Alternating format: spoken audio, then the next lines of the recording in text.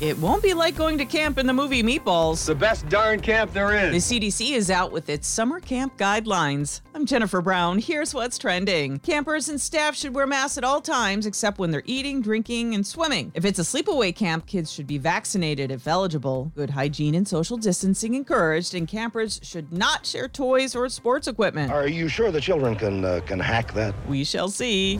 You may be feeling safe from the coronavirus, but in India, it's a hot mess. Hospitals are so packed they've run out of oxygen, and patients are being treated outside. India recorded 1 million new cases in just a few days. In New Delhi, they're under lockdown until May 3rd.